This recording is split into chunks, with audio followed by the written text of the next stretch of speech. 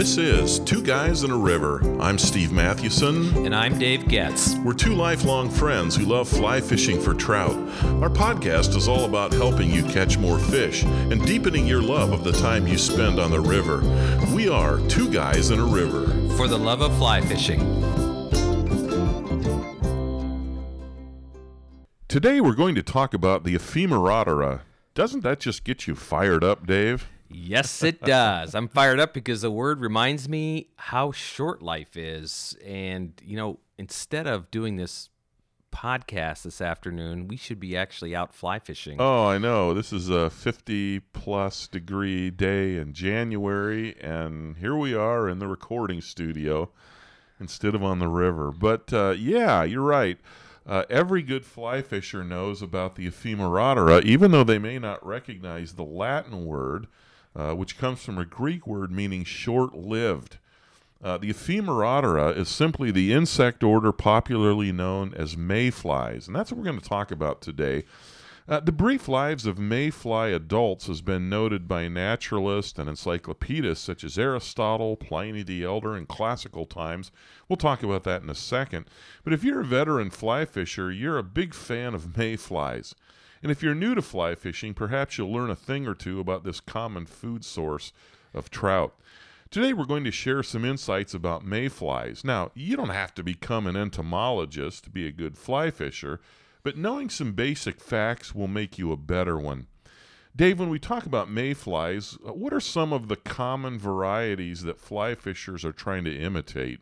I'm always amazed at how many of the insects are actual variations of mayflies. Yeah. There's blue-winged olives, there's pale morning duns, trichos. You and I have tried to fish those. Yeah, they're really tiny. Oh, man, they're tiny, yeah. There's also March browns and green drakes, and the list goes on and on and on of different nuances and types of mayflies. Yeah, it really does. So what are some of the basic facts about mayflies that can make you a better fly fisher? That's what we're going to talk about today. Where would you start?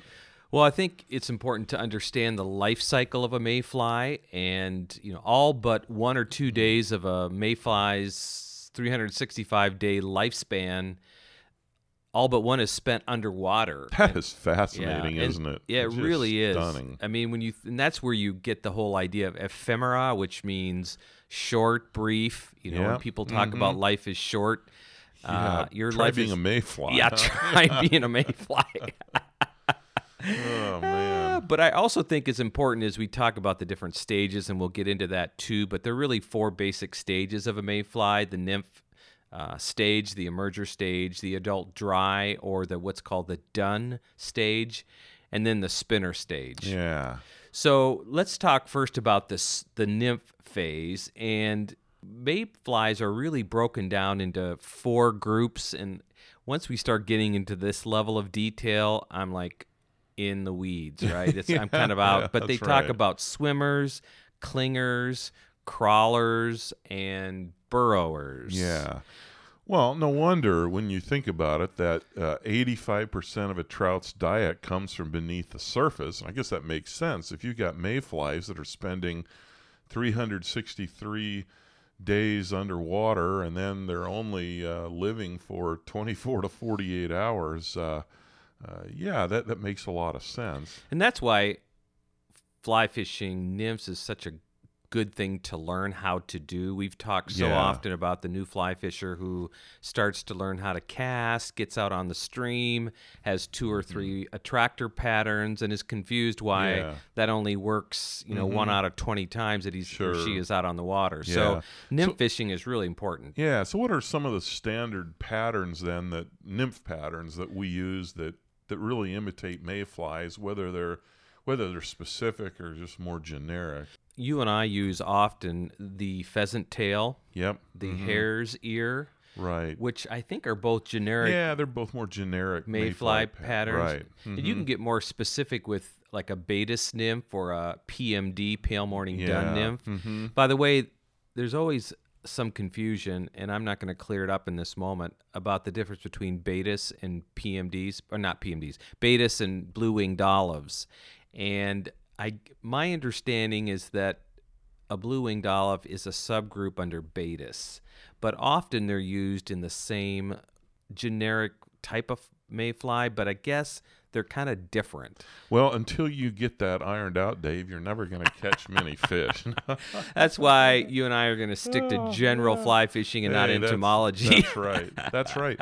But it is fascinating, isn't it? Think about that. If all but a couple days of a mayfly's lifespan, the year lifespan, are spent underwater, that tells you how important fishing nymphs is. All right, so something else that's important for fly fishers to understand is that most mayflies hatch at midday during overcast, cool days. Now, technically, mayflies don't hatch. They emerge, but everybody talks about the hatch, and so I guess it's like talking about the sunrise. Well, technically, the sun doesn't rise, but that's what we say. So, yes, we understand mayflies don't hatch, they emerge, but everybody talks about hatches, so we'll do the same.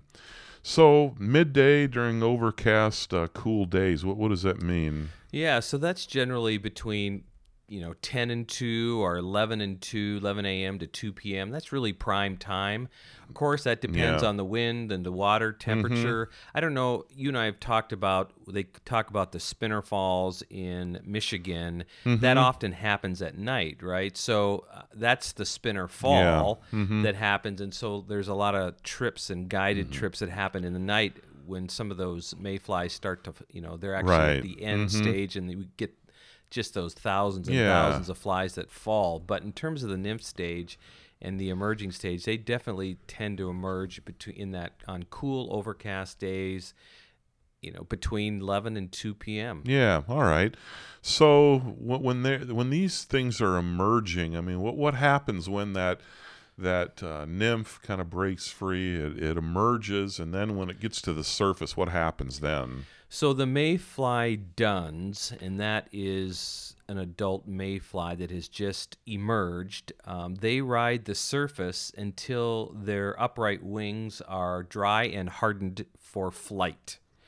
And so sometimes I think when we're fly fishing, we can confuse the mayfly dun with the mayfly spinner, which is the later stage. Right. And we may not be catching fish because of that. Now, that's pretty nuanced. Right. But with the mayfly dun, the ride through the current typically lasts for 10 to 20 feet.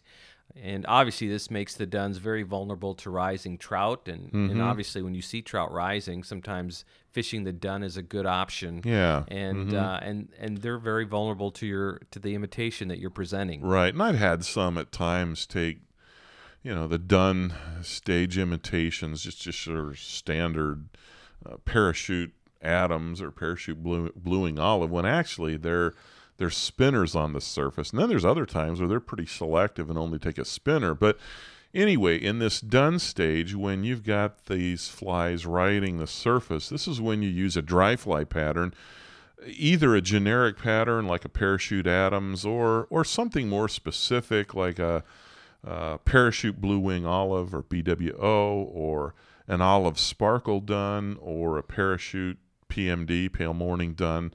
Those work pretty well. Now, if the rising trout ignore the mayfly duns on the surface, they're feeding on emergers. And as Dave pointed out, that emerger stage is the brief transition between the nymph and the dun stage. The child becomes an adult when the skin splits. Man, I sound like a biology teacher, don't I?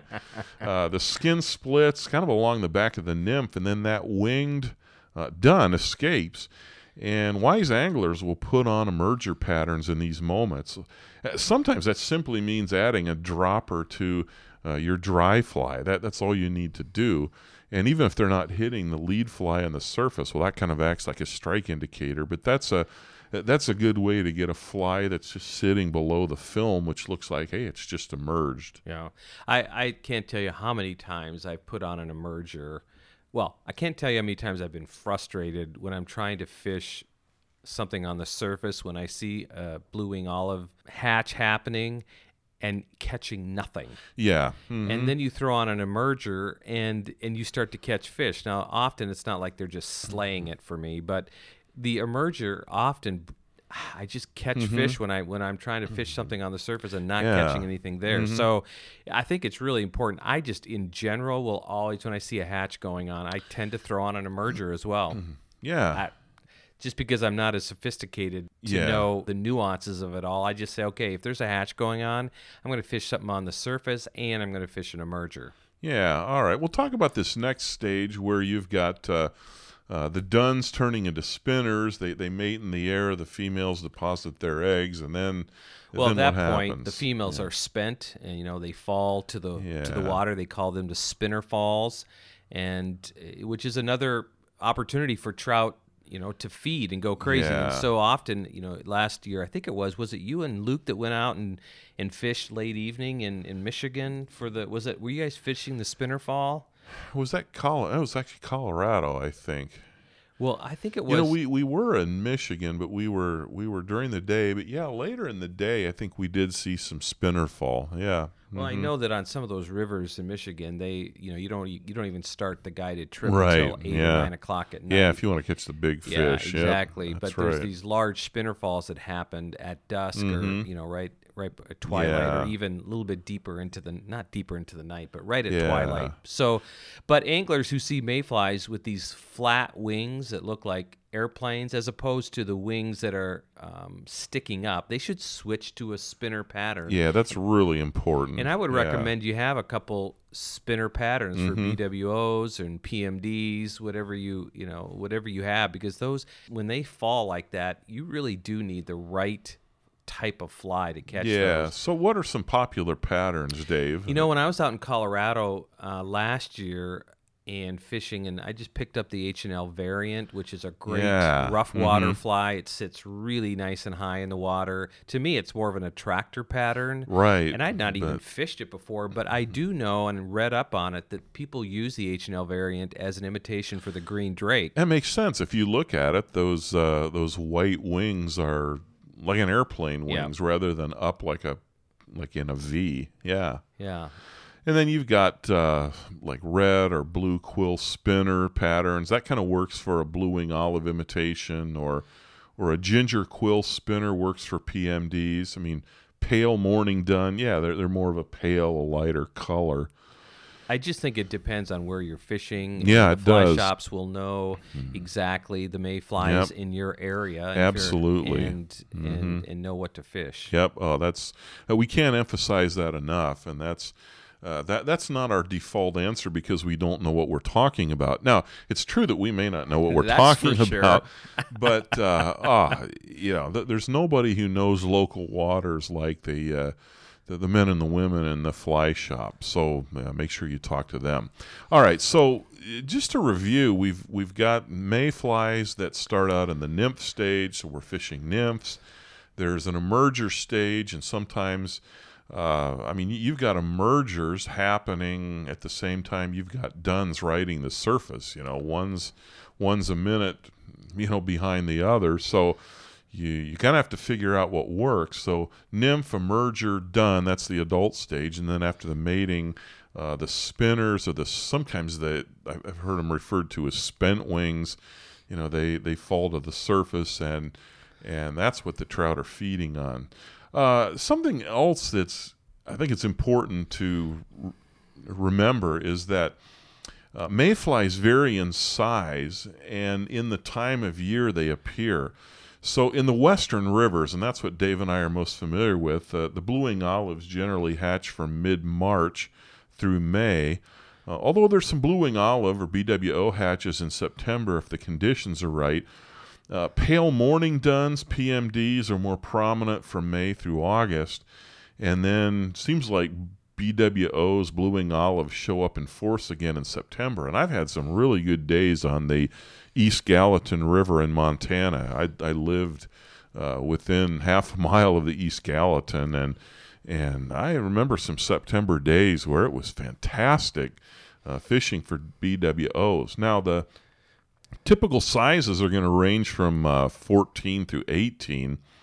But when you're talking about the brown and the green drakes in Henry's Fork of the Snake River, then you're going to get larger, so from size 10 to 12. So again, your fly shop will tell you what size you need to be using for the river stream that you're going to fish. I remember once when we were fishing in the spring in Montana, fishing the Madison, we were fishing nymphs and egg patterns, and right as we were standing in that there's a kind of a little channel before the deeper reds that we fish, and all of a sudden, all around me, there was a blue wing olive hatch, and they were sipping right around my legs, and it was really a wonderful moment. Now, I think I switched to a BWO pattern, never caught a thing, but in the moment, it was really a great moment. But I remember that very distinctly, standing in the river, all of a sudden, the BWOs are hatching, and the duns are hitting the surface. That's right. And all of a sudden,